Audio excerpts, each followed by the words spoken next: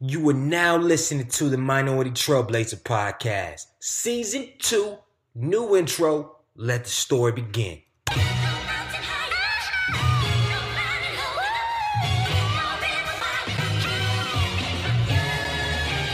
One time for the lovers, 2 times for the ladies, 3 times for the brothers, 4 times for the babies. Do you love her? Do you love her? Do you love her? Do you love her? Do you love her? Do you love her? Do you love her? Do you love her? Do you love her? Do you love her? Do you love her? Do you love her? Do you love her? Do you love her? 1 time for the lovers, 2 times for the ladies, 3 times for the brothers, 4 times for the babies. Do you love her? Do you love her? Do you love her? Do you love her? Do you love her? Do you love her? Do you love her? Do you love her? Do you love her? Do you love her? Do you love her? Do you love her? Do you love her? Do you love her? Do you love her? Do you love her? Brown skin, love her brown skin, love her brown skin, love her brown skin, love her brown. She my brown skin, love her brown skin, love her brown. She my brown skin, love her brown skin. Hold me down. I love that intro. Shout out to Locker Shaw at Locker Shaw on Twitter, Instagram, SoundCloud, all that stuff, man. That's brown skin. Love a brown skin. Love that track, man. Shout out to Dream Out Loud. Man, you are now listening to episode 27 of the Minority Trailblazer Podcast, hosted by Greg E. Hill, the culture change agent. That's me, man. I'm excited. I'm pumped as usual. And we got a show for you today. And before I jump into the episode, I just want to do a couple housekeeping things. 1, mark your calendars. November 11th through 13th, we will have the first Minority Trailblazer Summit. And it's going to be huge. I'm talking about game changers from all different industries convening in Durham, North Carolina. The price is going to be affordable. And I want you and all your friends to attend. Information will be coming out in the next few months, but shout out to Megan, Brittany, and a lot of others that already reached out. So make sure you keep your eyes and ears open and tell the world, because this is about to change the freaking game. 2, if you haven't already, you already know I'm an author. I'm on to my 2nd book, and shout out to everybody that listened to the podcast that supported the book signing. It was last Thursday. We had a lot of people come out, man. I mean, it was a game changer. Sign all the books, deliver the message, man, and yeah, man, I'm excited about it. And for more information about it, you can go to gregehill.com/book. My 3rd housekeeping thing, and I got 4 today. The 3rd, if you're listening via iTunes, I need you to do 2 things. First, leave a review on the podcast. Please stop what you're doing right now. Leave a review. 2nd, make sure you're sharing the podcast with your friends, because it's been growing exponentially, but I know that we can still share and impact a lot more lives. So continue to please share it with all your friends. And last but not least, I've been getting a lot of inquiries for people that want to be on the show. And I'm going to be responding to email sometime next week to all those people. So if you have a friend you want to refer on the show that's doing big things, this is not just a promotion opportunity. This is somebody that really has a message they want to share. Please make sure you email me at greg@gregehill.com, and I'll make sure that we communicate sometime within next week. So remember, refer your friends, and yeah, that's what it's all about. So let me get on to the show. Today's guest, and I'm doing all cold opens. There's no more me reading off the book and whatnot. I'm just going to go straight from the core. Today's guest, I never met her in person. I met her her product through Sherry Williams. I was doing an event last month, and it's a common theme. Sherry Williams is the plug in DC. I'm telling you, if you in DC and you don't know who Sherry Williams is or know her way of the movement, go look her up online and whatnot. Sherry Williams, she is a boss, and I was connected through her because on social media over the last year or so, I've always seen these shirts online that had all these names of, unfortunately, those that are of color, these people of color that have been killed or shot by police brutality or things of that nature, man, female, and all those things. So I kept seeing these shirts online, and then one day I was like, who's behind all these shirts? Like, I mean, outside of what they stand for, they're beautiful shirts, and it really just crystallizes in your head not to forget. Like, I got a wristband right now, and I wear every single day that says "Bless Up," and then it says "Fight Amnesia." Because, you know, it's easy to forget when you're living your life, when you're doing amazing things. You write books, you're doing podcasts, you're doing all these things for the world, for your family, for your country. But it's easy to forget those that have been incarcerated unjustly, that have been killed in cold blood. those that don't have those resources or the people around them to support them and be there for them, it's easy to forget.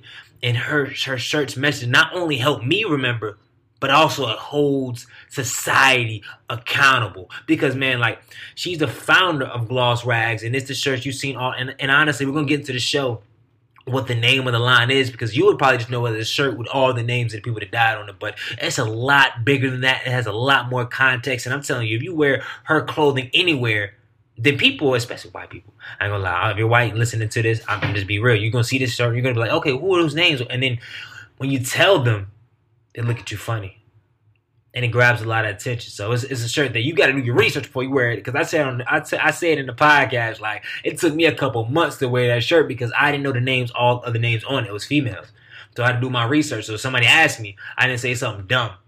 And I also like to say, her movement and what she stands for is far bigger than just apparel. I mean, she has a podcast. She does pop-up shops. She's a speaker.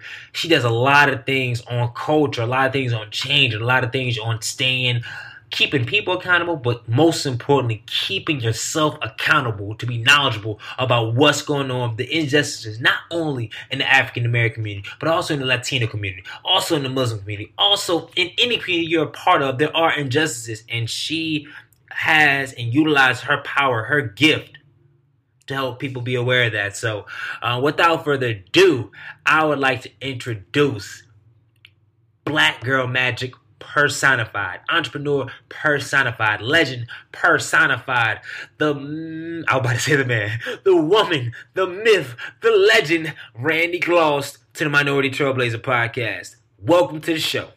Woo woo! Hello. Oh man, I'm excited.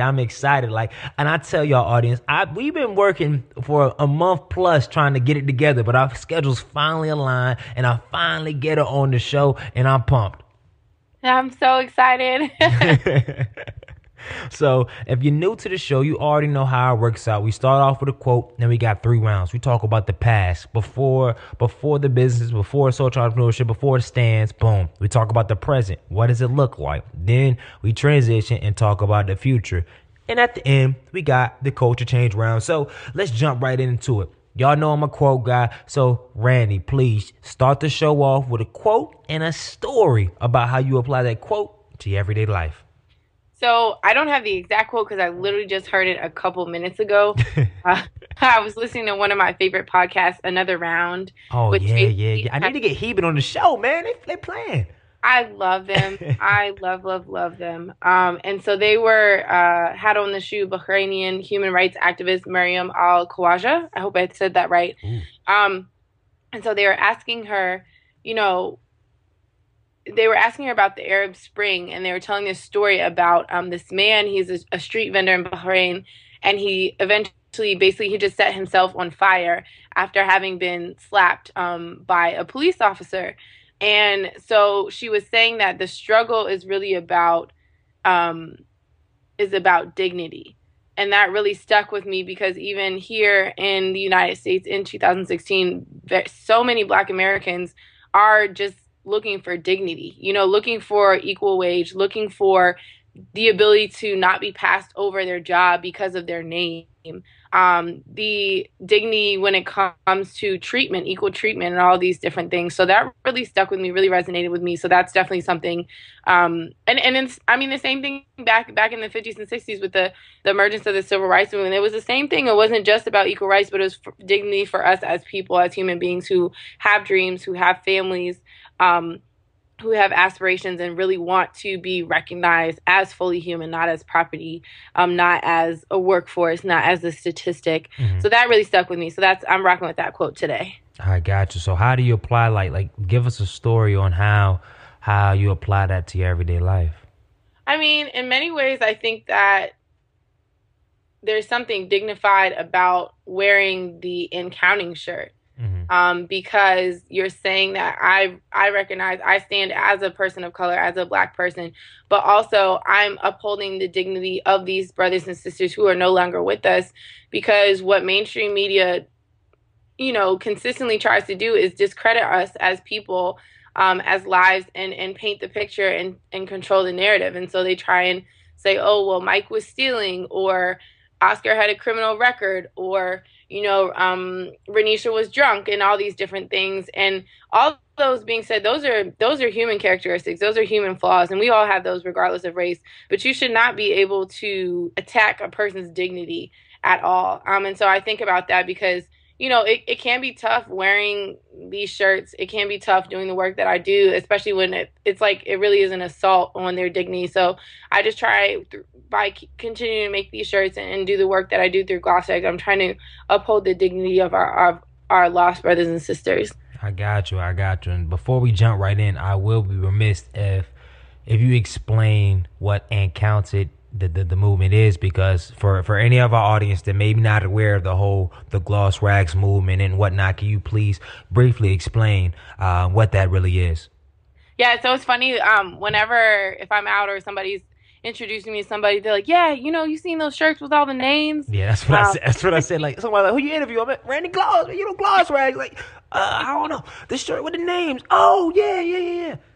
Yeah, and like people will usually say, like Trayvon and Mike, and throw in some of the more easily recognizable names. But basically in August of 2013, one of my close friends reached out to me. He was working at Gap Busters at the time. And that's a nonprofit here in Montgomery and PG County that works to close the minority achievement gap for Black and Latino students. And so he was like, hey, do you want to come through and make some signs with my students? I'm taking a group down for the 50th anniversary of the March on Washington. So I was like, yeah, of course. I love working with kids, So I go there and I'm just sitting around chopping it up. I think somebody was playing some music, and I just was drawing out different signs and stuff. Like one I drew said, "We still have dreams," kind of like a play on MLK's speech. Mm-hmm. And then I wrote out Emmett and Amadou and Sean and Oscar and Trayvon, and I had a period. Mm-hmm. Then it said, "More than just black faces in tragic spaces." And so at that moment, it really did feel like someone had hit me in the chest. And so I just kind of like looked around and was like, I'm going to take this sign with me. So a few days later, I think it was probably like a Thursday to Saturday type thing, I meet back up with my friend and his students and my mother and a group from her church. And we're at the march, and I'm just carrying it. And we're making our way from maybe Federal Triangle down to the steps of the Lincoln and the the steps of the Lincoln. And so like basically walking that whole trip down there, folks are stopping me, asking to take pictures of the sign, or I'm just watching. I had sunglasses on, so I really could just kind of like look at everybody without without your eyes looking at directly, right? Like staring at them or side eye or anything like that.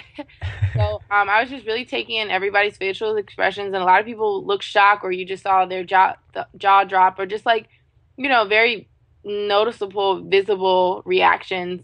And so I definitely took note about that. And even there was a German couple who walked up to me, and they're like, "Who are these men?" And so when I got home and I just drew it out on like a little orange sticky note, the names on the t-shirt, and then just really prayed about it. I think I kept that sticky note in my car.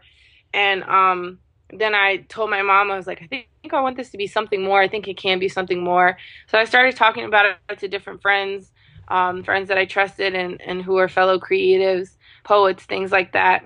And then February 2014 rolled around. I reached out to my mentor. I was like, yo, I just need $500 for 100 shirts. And he's like, what are you talking about? I was like, no, seriously, I think I'm on to something. So he asked me to like make a business plan, which I knew nothing about because I studied African American studies and journalism in school. So it was pretty foreign to me. My father's an entrepreneur, but it wasn't something that I grew up knowing how to write a business plan, Yeah. So at first he said, no, you got to do better. So I went back to the drawing board, tightened it up, and then he ended up paying for my first 100 shirts, which I went to call the And Counting collection because basically, so on the sign, it ended with a period. But my friend, Nate Marshall, he's a poet, amazing poet out of Chicago, South Side. He was like, why don't you do an ellipsis? And so I was like, I think that's it. Like when he said that and I drew it out, I was like, this looks like, it's right.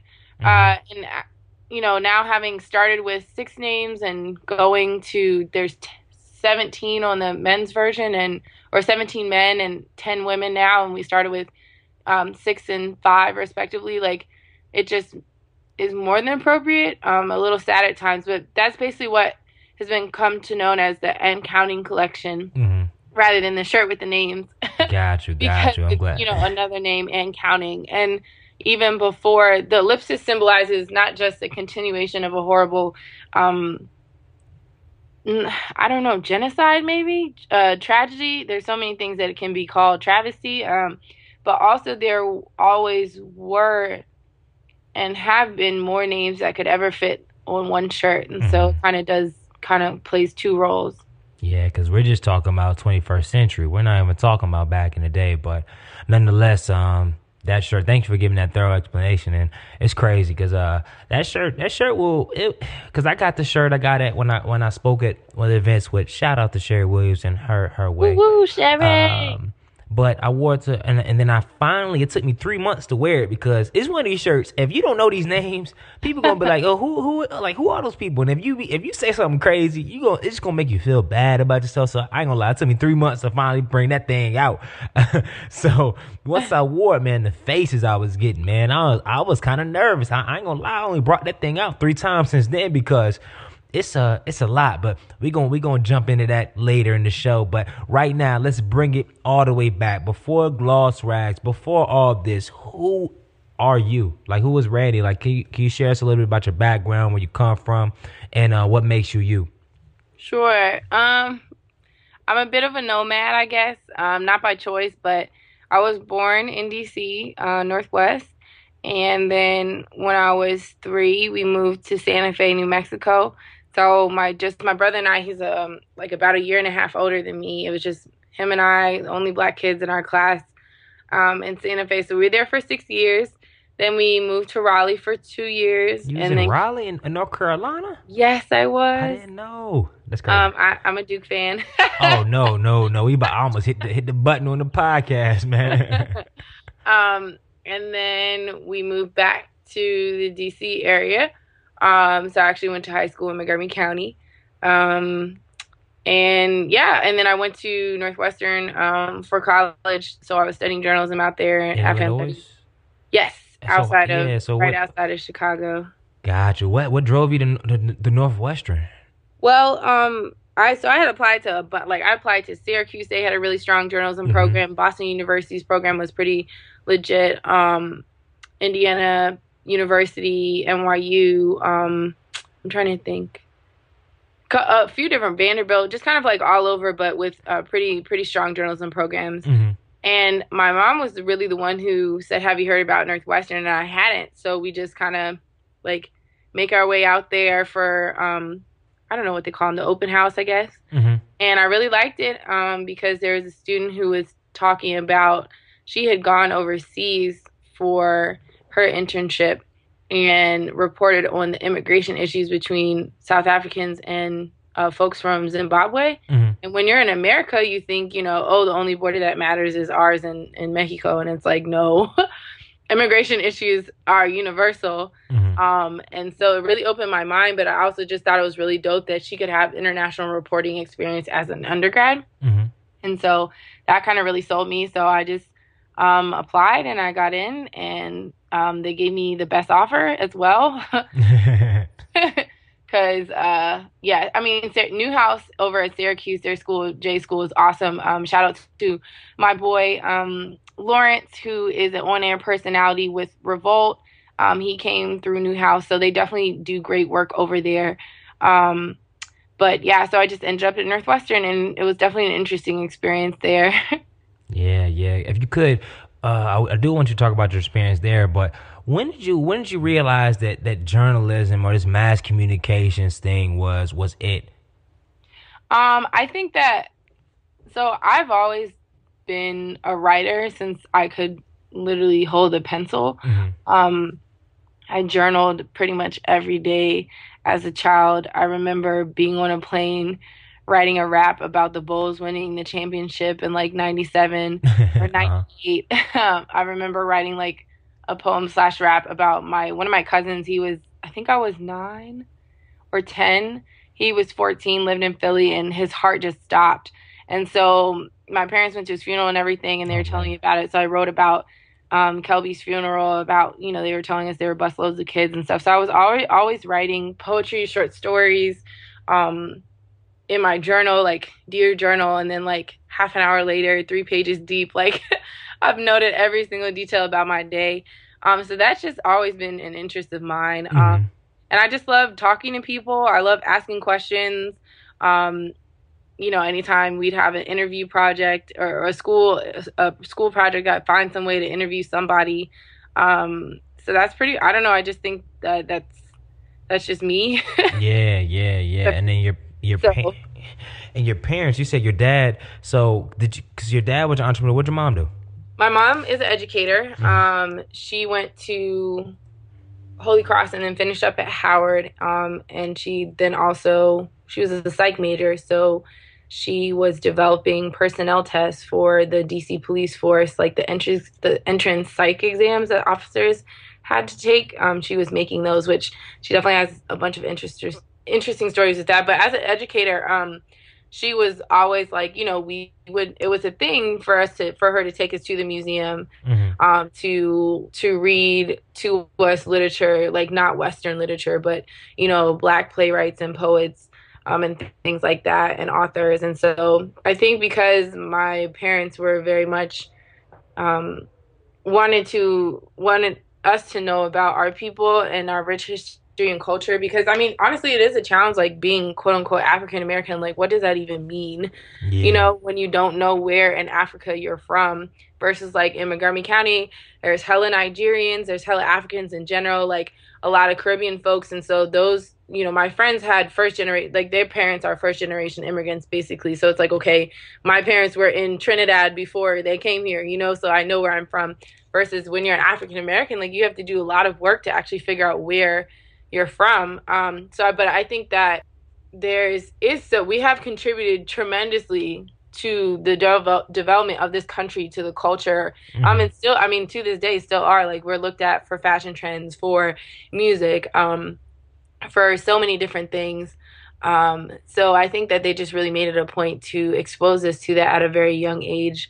And even like when we were moving from Santa Fe to Raleigh, we drove through the South and stopped at the Civil Rights Museum in Alabama, in Montgomery.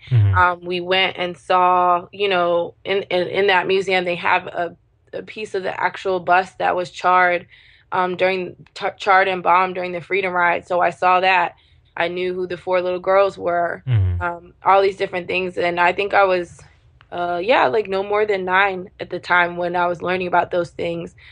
And so I think having that, planting that seed when you're young, I think does so much, because once it's in you, your parents can water it, but then you're like, oh, I want to keep this growing, So I took my teacher, Ms. Barlev, she's the only teacher teaching a civil rights class in Montgomery County at the time in middle school. So I took that when I was in 8th grade, but I'll never forget, I actually got kicked out of her class because I fell asleep.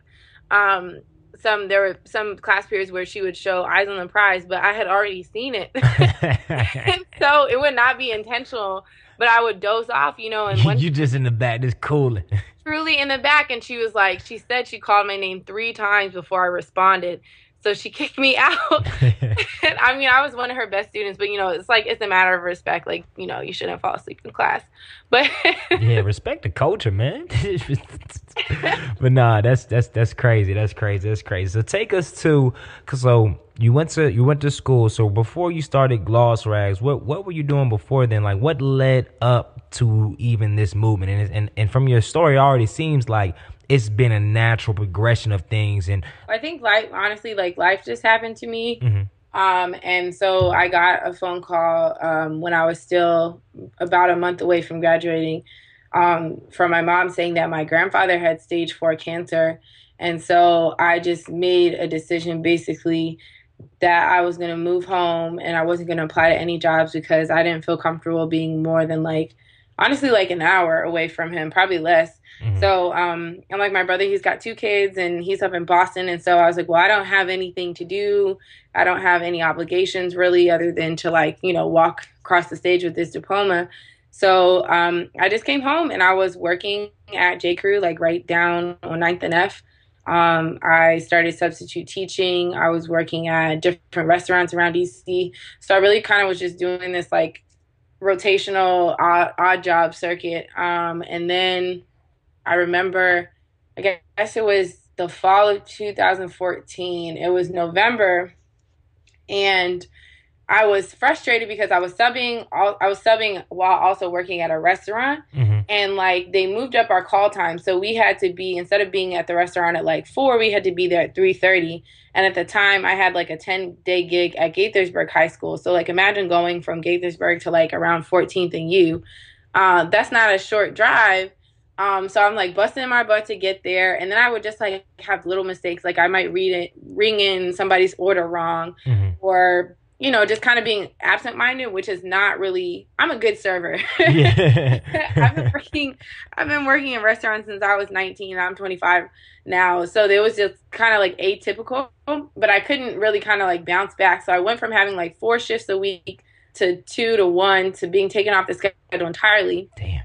But I was just like literally a few days before, and like my pride was hurt, my feelings were hurt, because I was just like, hold up, like I was making good money, like especially being on 14th and U, like folks would come in for like big company dinners, and everybody's got the Amex company card, and you're like, all right, when that company card come out, you just start ordering all sites of things like you ain't never seen food before. Exactly. And especially when you give good service, like they're like, yeah, we'll take another round, or that was a great suggestion, all those things. So, but anyways, so November 25th, 2014 was when the non-indictment came out for Darren Wilson, the officer that killed Mike Brown. Mm-hmm. And in a 24-hour period, we almost got 200 orders in a day.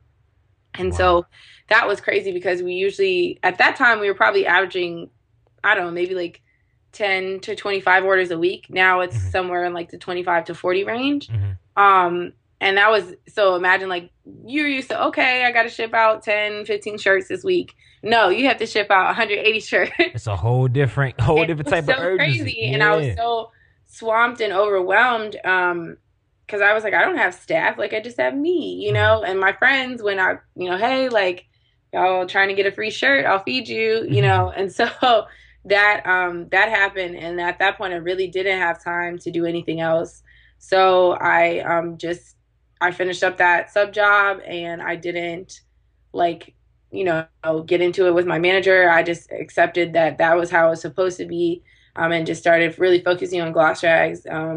And that was pretty much it.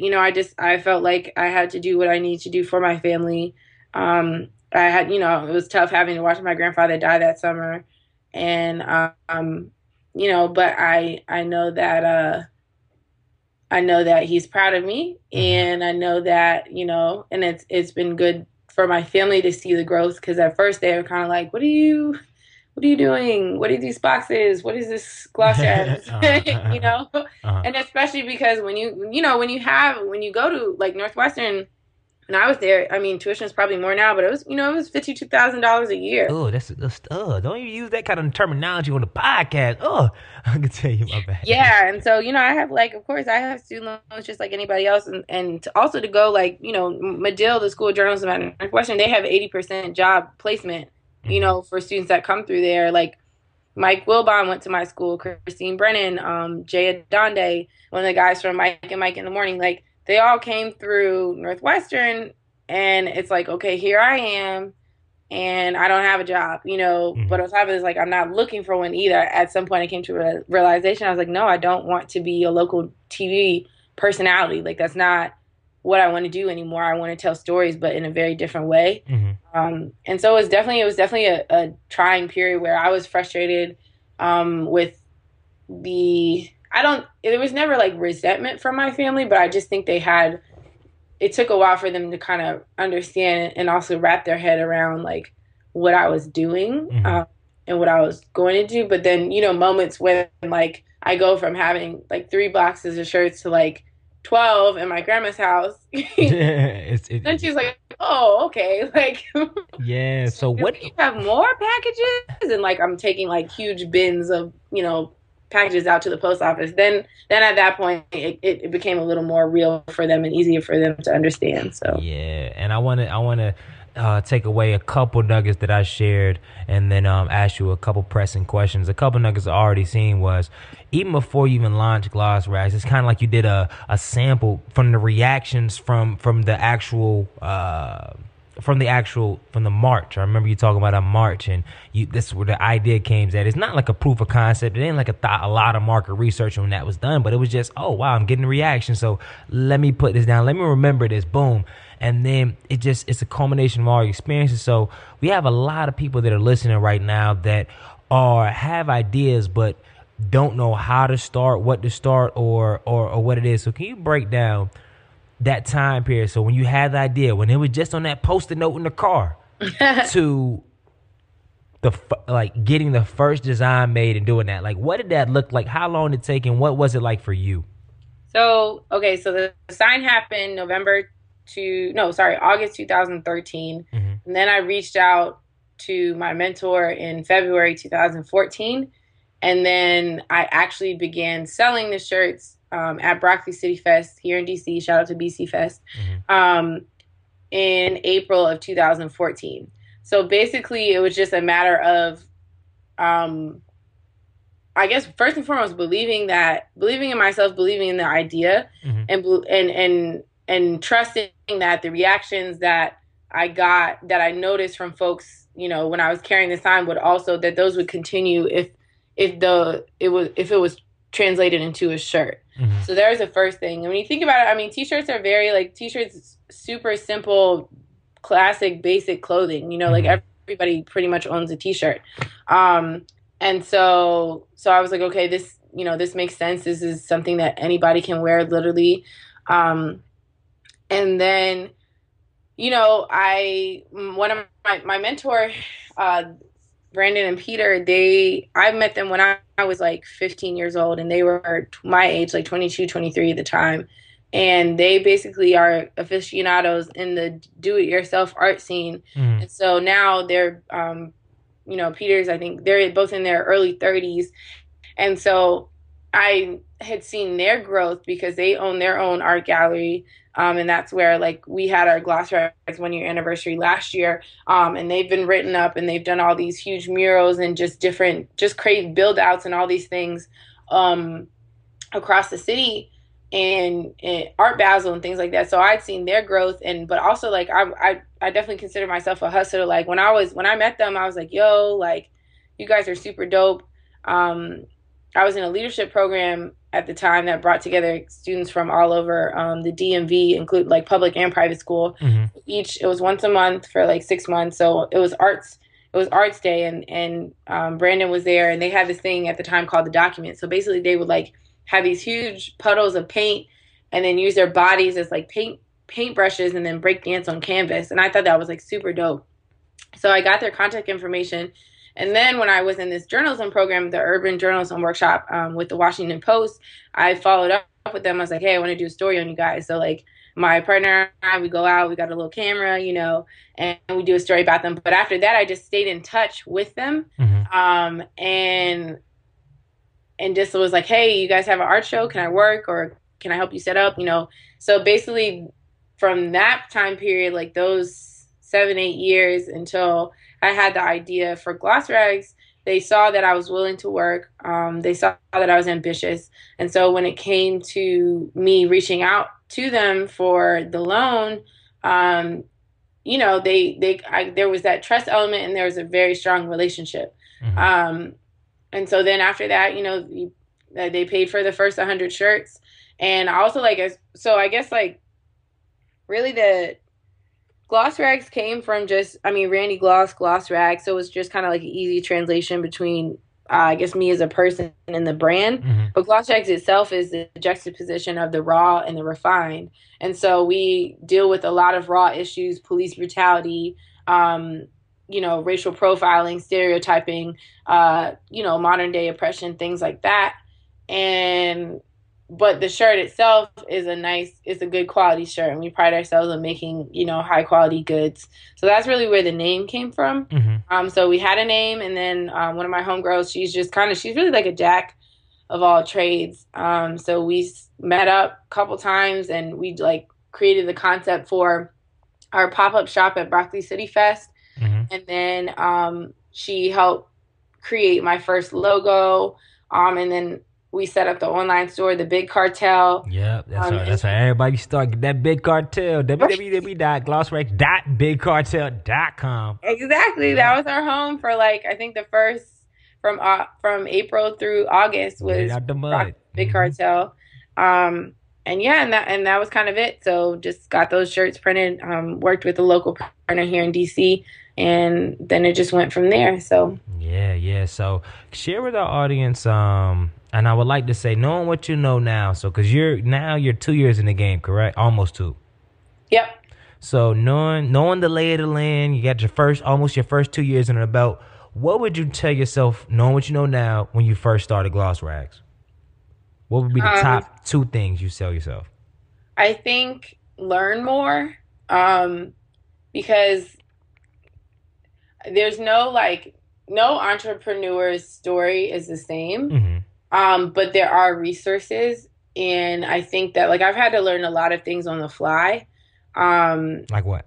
I was like, okay, I think I need an LLC or something. Like, I don't want anybody, for like a legal standpoint. I was like, if somebody tries to sue me, or if somebody tries to steal our concept or whatever, I need to have some like, legal entity or official entity to have behind, not just like, Randi Gloss. So like I had to kind of teach myself a little bit about that, and doing that paperwork, even like taxes, like money stuff is just I feel like they should teach you that in school, in high school, in middle school, really, because it's like to know how to manage a budget, create a budget, those type of things. Like it can be really scary. And like being in compliance and business insurance and blah, blah, blah, like all of these things, like I've had to learn all of that on the fly. So I think that learning more,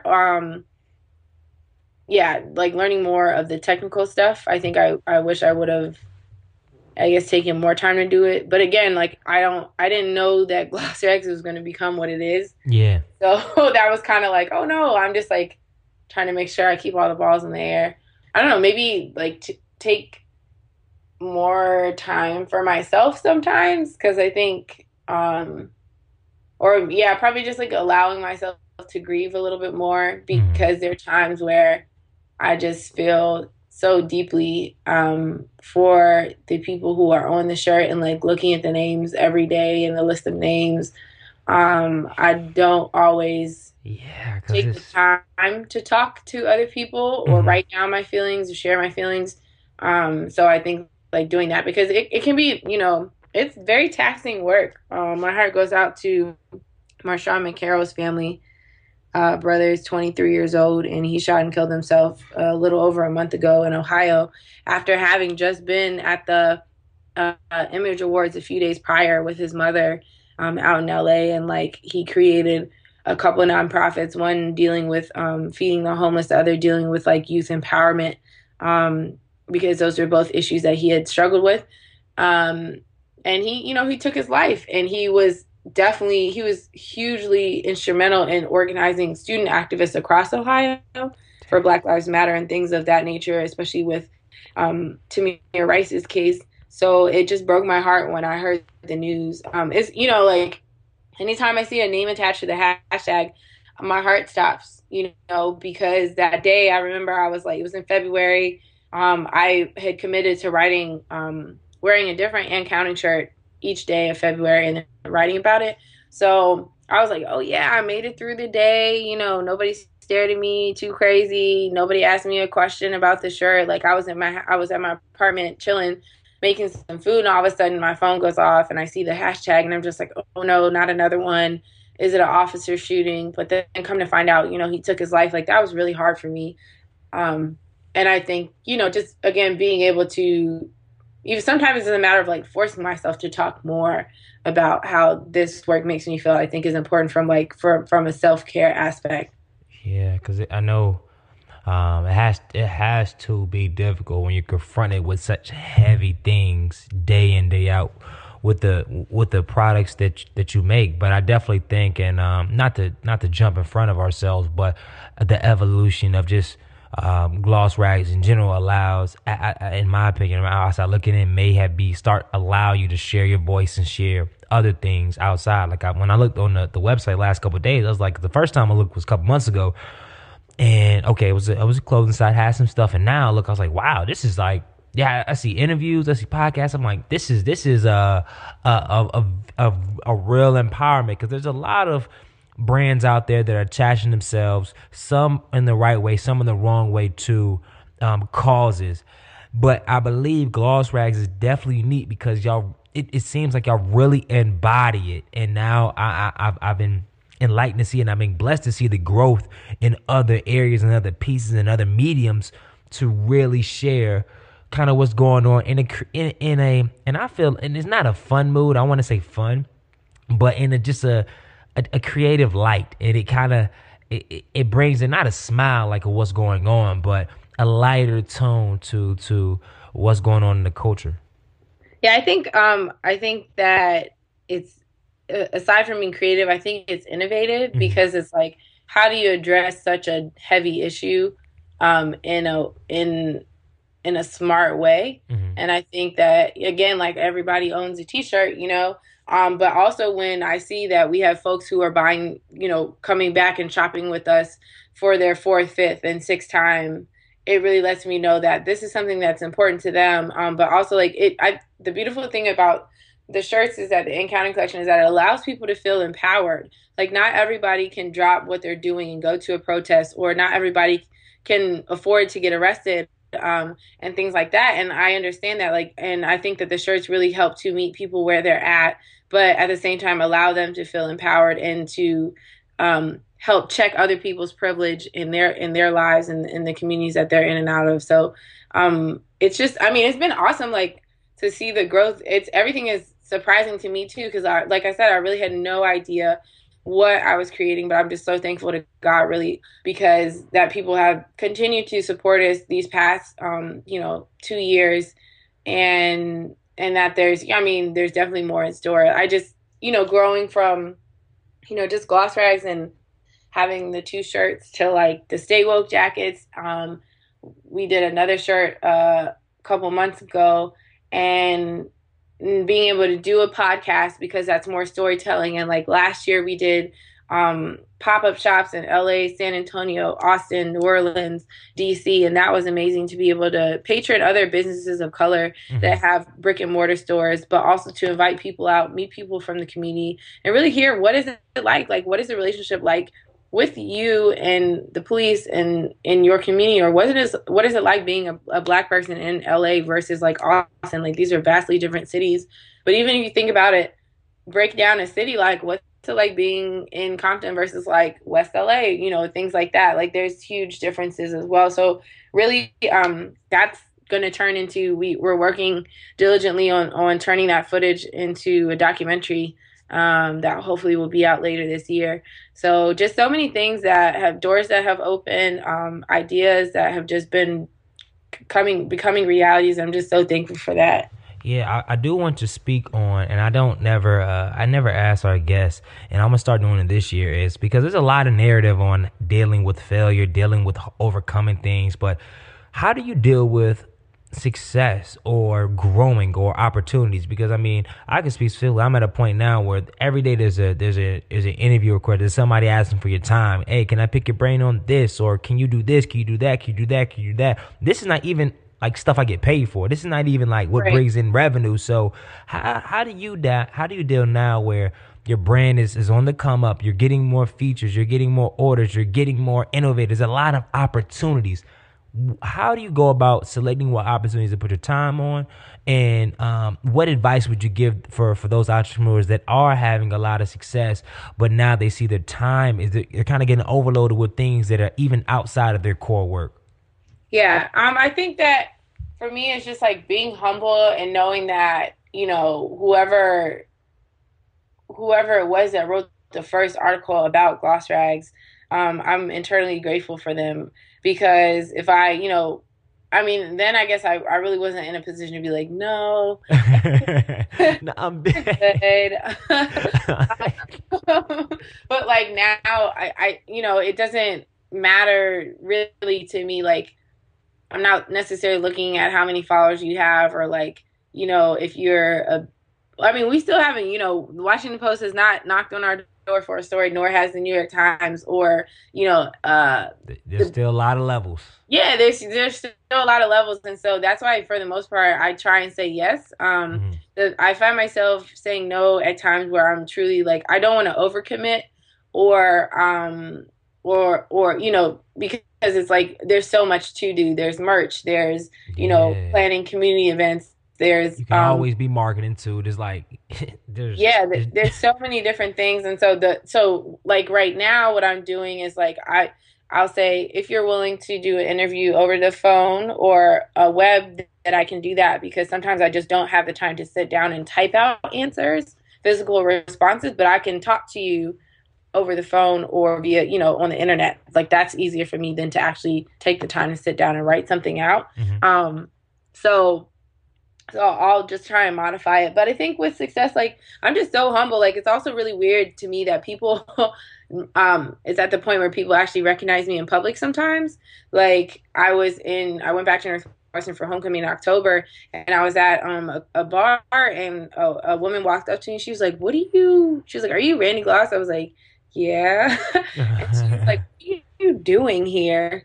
And I was like, I can't be at a bar. Like, if I got that, yeah, just cool out here, Or even a few months back, Devin Allen, he had a show in Philly. It was called A Beautiful Ghetto, and so he had a lot of his photos on display and had some of the Baltimore activists up there talking about the uprising and things. And so we rocked out to support him. But it's only like a 2.5 hour drive, depending on traffic from DC. So another student was like, went to Temple. She was like, I know you live in DC, but why are you here? And I was like, well, I'm a real person, like I can travel just like you can travel too. So it's interesting. That's definitely the most interesting thing to me is like, or even like I posted my friends, Premium Co. and Rock Creek Social and No Kings Collective did an amazing pop-up shop by Union Market, and I think that was in January. And so I posted a picture of being there, and then somebody commented and was like, "I thought that was you," and I was like, "What? Like, I'm not." It's so weird. But I think success, you just have to remain humble. Like I'm just always grateful to God and thanking him for like every little opportunity that comes my way, or like, if a student group, like I just worked with the student group in Jersey they have a fashion show, and they wanted some of our stuff, and so I worked with them. I was like, hey, what's your budget? Let me see what I can do. Let me see, how many pieces we can get for you with the numbers that you guys have. So just like being able to meet people where they're at, and I'm grateful, like interviews and stuff like that, that's like a two-way street because it helps me and it helps them as well. So yeah. So I know we've been kind of on the present day tip, but I just want to formally introduce the present day segment. So what is a typical day like for you? Because what is a day like for people that of course you're creative, you do stuff outside of shirts, but like what is a typical day like for you? I wake up and bless up and I say my prayers. And I have this one prayer that basically asks God to, like, it's kind of like we're co-laborers. And so it's like I have my desires and my wants and things, but let those never come before what you would have for me in my life. So I try and read that prayer before I get started. And then I'll usually like check Instagram because there could be somebody commenting on a picture. So I'll like make sure that I didn't overlook anybody's comment or questions. I try and post in the morning because a lot of folks are up and awake in between that 8 a.m. to 10 a.m. block. How you been dealing with the new algorithms? I don't know what those are.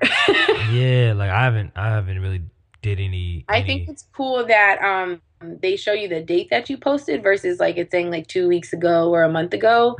Because honestly, like I use Instagram to track like if we release the product or something. Mhm. You know, the Staywoke jackets came out in October, but I couldn't tell you exactly what day in October that we released them. But now with Instagram, I just scroll back and I'm like, oh, it was October That's how you. That's 17th. Like your product calendar. that really, like, honestly, you know, because once they're out, you know. So so I'll go back and, you know, go through Instagram. Gotta check Twitter. Same thing for tweets, retweets. There could have been a shooting overnight. There could have been an indictment. There could have been a lot of different things happening on the activist scene. So I'll check that. Emails are always a never-ending beast. So I have to tend to emails. Oh, man. And then like I try and make time for what I call like creative enrichment. So whether that's reading a book, reading a magazine, articles, watching a TED Talk, or even just like meeting with somebody, like another creative mind and just talking. I try and build that into my day because it gets my brain going in a different direction than responding to emails. And sometimes like today I had to go pick up some merchandise. So I ran out to Rockville to do that. You know, meetings will happen. Like could have a meeting at 10 p.m. I could have a meeting at 2:30. Like, you know, yesterday I was on WLV, I forget the exact call letters, on Listen Vision Live with Ashley on her show. So that was like in the middle of the day. So it really just depends. Like no day is ever the same. Like I don't have a set schedule, but I know that I try and like if I'm tackling emails, then you know, I'm like, okay, for the next hour, like I try and give myself a designated time period to do that. Mhm. Then it's like I'm doing that. Or if I'm like thinking about, if I'm typing up our MailChimp mailing, our newsletter that goes out, that's like, okay, you're going to focus on this and only this for the next hour. Cause like, I think I have like low-key ADD or like ADHD. Mhm. And so I'll just be like, oh, let me do this. And then the next thing you know, I'm like looking through emails and then I'm like scrolling through something else. And then it's like all of a sudden 2 hours later and I haven't even, you know, click send on that MailChimp newsletter I was trying to get out. Yeah. They got some good apps that work with that. I got to shoot some links. Like luckily I think I've conquered that demon, but it's really hard because it just, especially your mind just start boom, boom, boom, boom, boom. But yeah, nah. Question. And I got a small new round. I've been testing it out in season 2. I want to see how it rocks. It's like, what advice would you give? And basically I got 4 quick questions and you can kind of just go ad nauseum about what advice would you give to these people in this situation. Okay. Okay. First, do people that say they want to start a clothing brand? I would say think past the first 3 months or think past your first 100, like whether you start with 100 shirts or 50, like think past that. Like you always have to constantly ask yourself what's next. Especially, and I because my friend, he has Honor Riley out here in Durham, and the biggest thing he said was seasons. He didn't take into account when he first started, like seasons. So he's brainstorming all these t-shirt ideas, but then it's the winter. It's like boom, and then the summer, and when you're trying to get in the stores, it's a whole different. There's so many different levels because when you're in the store, you're pitching months in advance, and they want say 1,000. It's just a lot. It's a lot. Yeah. So. And also, like, what if a celebrity wears your shirt or your merchandise? Like, that can be, because that can create a whole nother, like, it's a blessing, but it can be also a headache and it can be overwhelming because it's like, oh, all of a sudden, like, you know, Alex L is wearing my shirt and now I have, like, hella new orders. What do I do? You know? Mm-hmm. So, like, thinking about the what ifs is important as well. Yeah. What advice would you give to a student with a lot of ideas but no money? Save. Write down those ideas and find somebody with money.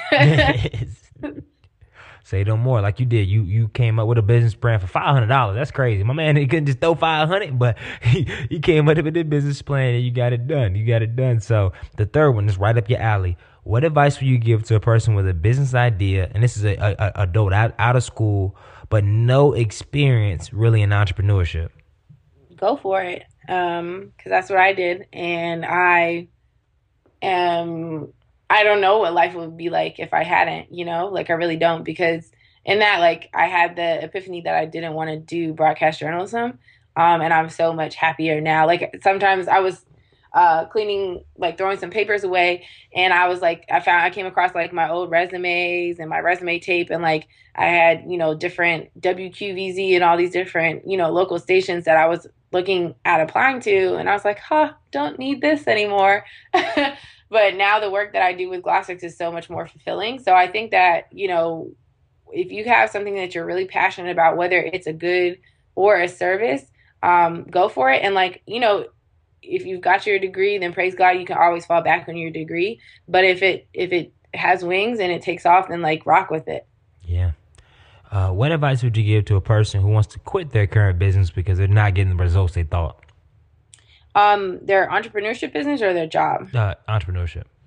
I think that's okay sometimes. I think weigh the pros and cons. I have a friend who had his own clothing line, and it happened. And then I think I don't know if he says that it failed or how he exactly describes it, but what he went on to create is called District Running Collective.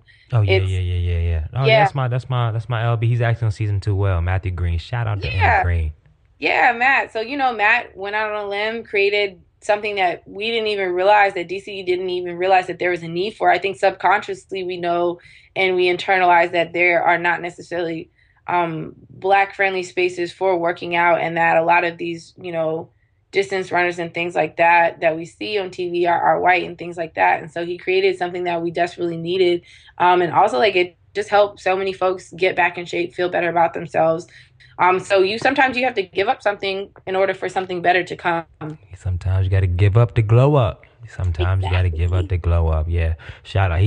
This whole podcast, and it's freaking long, but all we talk about is pivoting, because I think that's a hard thing for a lot of entrepreneurs to really see the writing on the wall, and they think of it as like such like, oh, I failed or I did this, but it's like, honestly, that could be your breakthrough to seeing, okay, maybe if I pivot this way, because the pivot, like that you gotta study the pivot. It creates space. It gives you another opportunity. It gives you another way to get to the hoop. And all my basketball players know about the pivot. And like, you're stuck in a situation, but you hit that pivot move and you got an easy layer of dunk. So shout out to Matt Green and that whole movement, man. I can't wait to showcase them, because they're doing some amazing work. And I please pray that the community continues to support them financially so they can really take things to the next level. Okay. Enough on that, man. Are you ready for the last round, the final round, right? Yes. Okay, the culture change round. This is a series of rapid fire questions, and I would love to get rapid fire answers. You ready to go? Okay, I'm ready. What is the best advice you've ever received? Just do it. Oh. Cliche. What is one of your personal habits that you can attribute to your success? Praying, giving praise to God.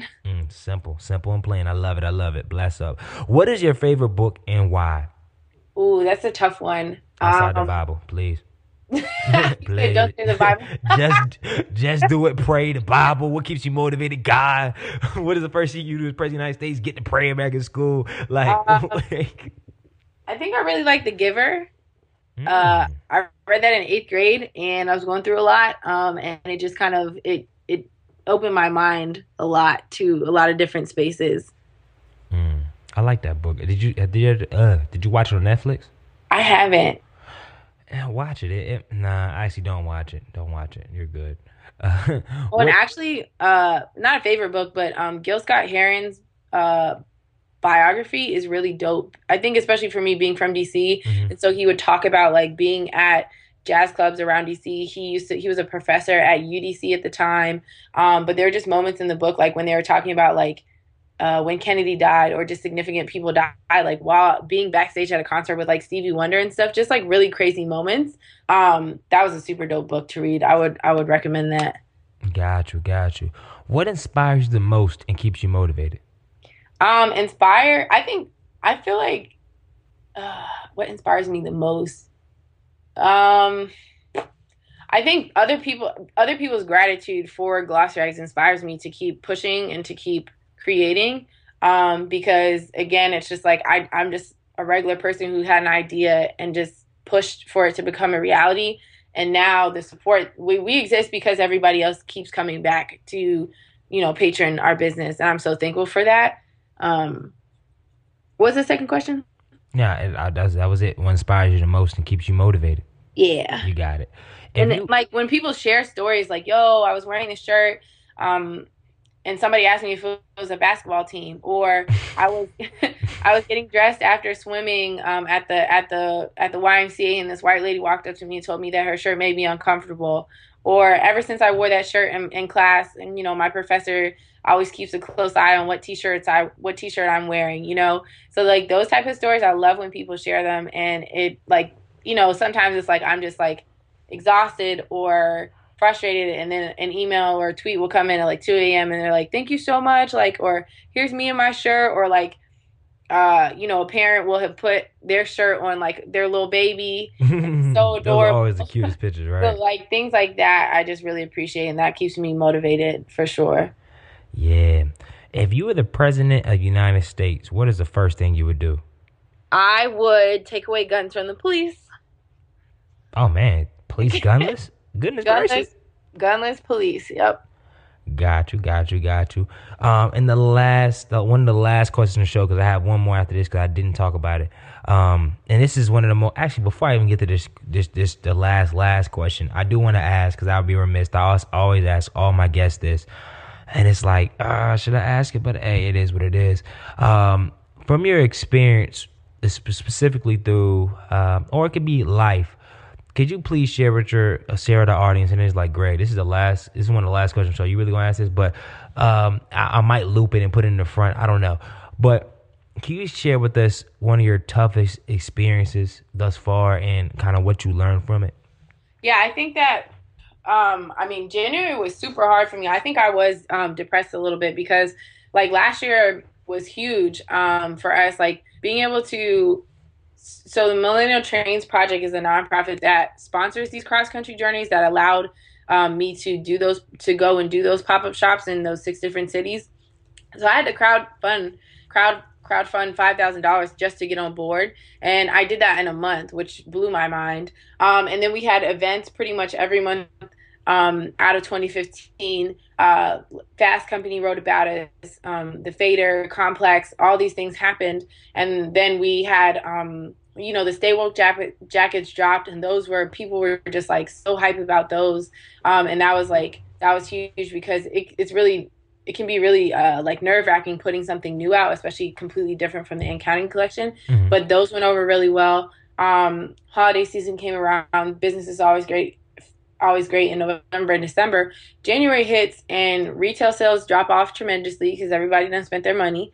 And then the pressure of creating something that there's not only a demand for, but there's an expectation, that can be very, very harrowing. And so I was very like, I didn't know what, I was like, how do I top 2015? Like, how do I do better? How do I do bigger and better than last year? But then I was like literally like in my bed, like had the blinds closed, everything under the covers, like, I wasn't responding. I wasn't on top of emails like I usually try to be. And I just really had to like pray about it and go to God and be like, God, like, please, like, help me. I don't know what to do. And also, like, people do forget that Black folks are dying and that we go through this type of trauma each and every day, and that we're being, profiled and all these things, discriminated against. So if the mainstream media gets quiet, especially now this year being an election year, and like cops will quote unquote calm down, and like maybe there's not like a super blatant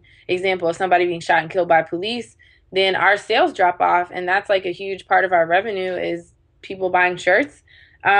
And so figuring out like how do we generate money, for the company to keep going. So that was really hard for me, but I just like prayed, and God was like, he was like, look, you ain't do any of that last year. He was like, that was all me. You were just like, you're just the person enacting, you're just like the humble servant, So I was like, you're right. And then of course, like me and God have real that sounds in my head. And then like he was like, yeah, girl, like I could top your whole 2015 in one day, in one day in 2016. If I felt like it, I could just completely surpass everything that you thought was dope in 2015 in one day. Mm-hmm. And so I was like, you right. So once I kind of put it in perspective, that really put in perspective to me that, like, year 2015 in your personal life, in your professional life, is not going to look like your 2016. And that doesn't mean that you're failing, and that doesn't mean necessarily that you're doing something wrong. It just means that it's different, as it should be. And so that was really, like, once I got over that hurdle, and having to make the decision to actually, like, take the full shop offline was really hard, because, again, like, it was literally saying, like, no, like, we don't want your money right now. We need to internally work on some things. And we'll be back, like, that was a really hard decision, and it got challenging from a financial standpoint as well. But now I feel so much better. Like I appreciate you, that giving us a little dap for the website. But I worked really hard on redoing the whole website and making sure that it showed the diversity of GLOSSRAGS, that we don't just make t-shirts, but we do have a podcast. I do write about my experiences, and I just came back from Flint. I was in Flint for a week in the end of March, and writing about that experience and documenting that as well, like sharing those things, because it is a part of the struggle. Like that was really hard for me, but it was necessary, and I'm thankful that, like, sometimes you really do have to pump the brakes and take time for yourself and just be like, okay, like, it's awesome. I think it's in so many ways, I think about, like, huge celebrities and how fame is cool, but it can also be really overwhelming. And it can be really toxic at times too. And so, not that I don't consider myself famous at all, but, like, sometimes you really do just need to, like, step away from it all. And, like, I stopped going, really wasn't going out. Like, I was just very low key, because I was like, I just need some time away, and I need to make sure that, like, that my heart is good, and that GLOSSRAGS, like, just make sure that everything's good. So nah, I feel you, and that's pivotal. I think a lot of times, especially when things are prohibitively growing well, from an outside perspective, it's easy for people to be like, oh man, where's it at? Like, what's the minimum rule? But when you have a project working on something that is very creative in nature, it's just very difficult to continue to innovate without having time or space. And then plus, people too. I mean, when people are waiting for something, you just need a little gap to kind of have them expecting or whatnot, or to be ready for new ideas and innovation. So I'm a big proponent of kind of taking those breaks, refreshing, getting charged up again, so you can come at it in a different angle. Because, if you continue the same things, eventually it's going to taper off. So, and I love the new look, the feel of the site, and the direction is kind of going where that it can survive droughts of clothing. Because as you kind of continue to get into that event space and honestly curating certain things, then I guess in the future, and dang, I didn't even ask in the future. Sheesh, I'm all over the place with this thing. I guess I got to make one small pivot. What's next for GLOSSRAGS in 2016? So we have we're working on a documentary with the footage that we shot in those 6 cities last year. So hopefully that will come out by the end of 2016. We do have new products in the work. I'm not going to say what just yet, but those are coming. We're continuing to do community events here in DC. My hope is that we'll be able to, go on the road a little bit during the summer and do some vending and community building as well. So that's kind of all that comes to mind immediately. Everything, like, creativity can hit you in the shower, like Yeah. in the car, and sometimes if it's an idea, you just, I'll think about it and be like, all right, let me see how this works, or let me see if this can work, and we'll go from there. So Last question in the future round. When it's all said and done, what do you want the legacy, and legacy is a heavy word, but I think we're old now, legacy of Randi Gloss to be? I think that the legacy is just that I helped to continue to document our history, to make sure that we as a people are not forgotten, we're not overshadowed, we're not discredited, we're not devalued, because I think that Erykah Badu says it towards the end of the Black Power mixtape documentary, where she's like, we have to tell our own stories, because when you allow somebody else to tell your story, it's really not your story. It becomes something different. And I just really hope that through, preserving the names of the brothers and sisters, through the shirts, doing storytelling with our podcast, with the documentary, and other media projects, I just really hope that, those will continue to exist and to contribute and, hold us down, give us hope, give us inspiration. I hope that people will come back to them.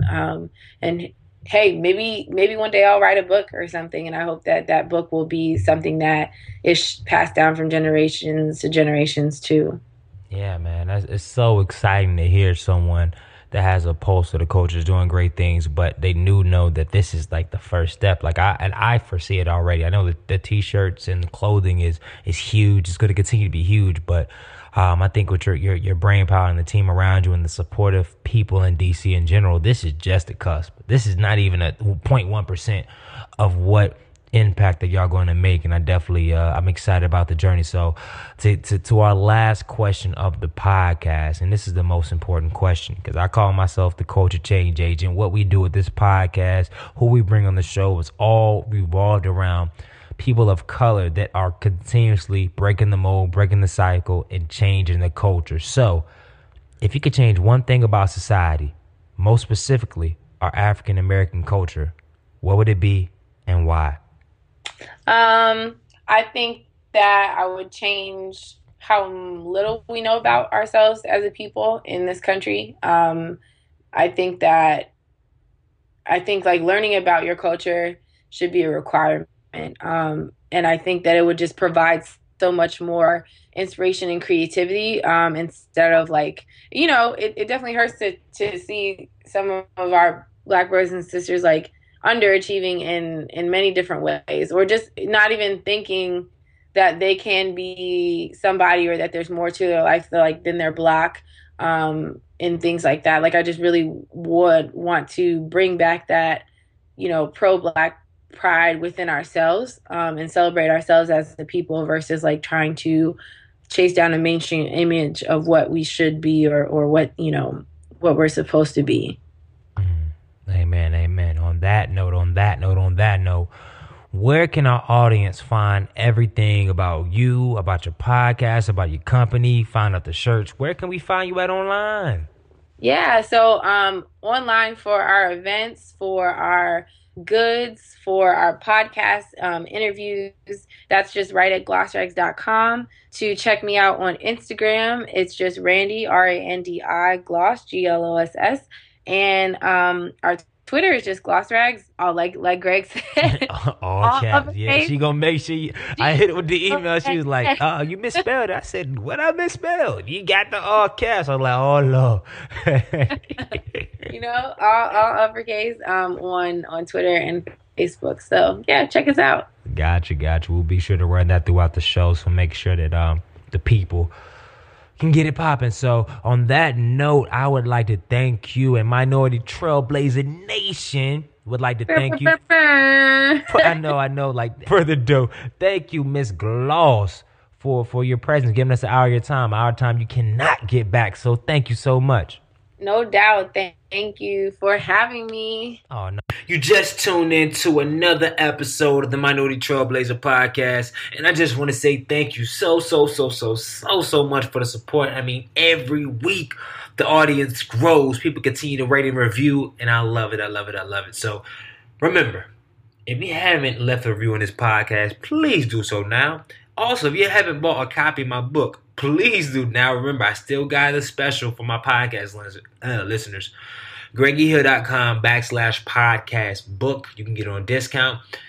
And have a great remainder of the week. I look forward to rapping with you next Thursday. Who we got next Thursday? Next Thursday, we got Dominique Broadway, Queen of Finance. She's going to be dropping a lot of nuggets on finance, development, growth, and also she's real candid about her story. So I hope y'all can tune in. I look forward y'all tuning in. Remember, share the episode, review the episode, follow the episode, and let's continue the movement. All right, everybody. And like I always do it, I need to do one thing. What is that one thing, Mr. Hill? That one thing is change the freaking culture. Good night.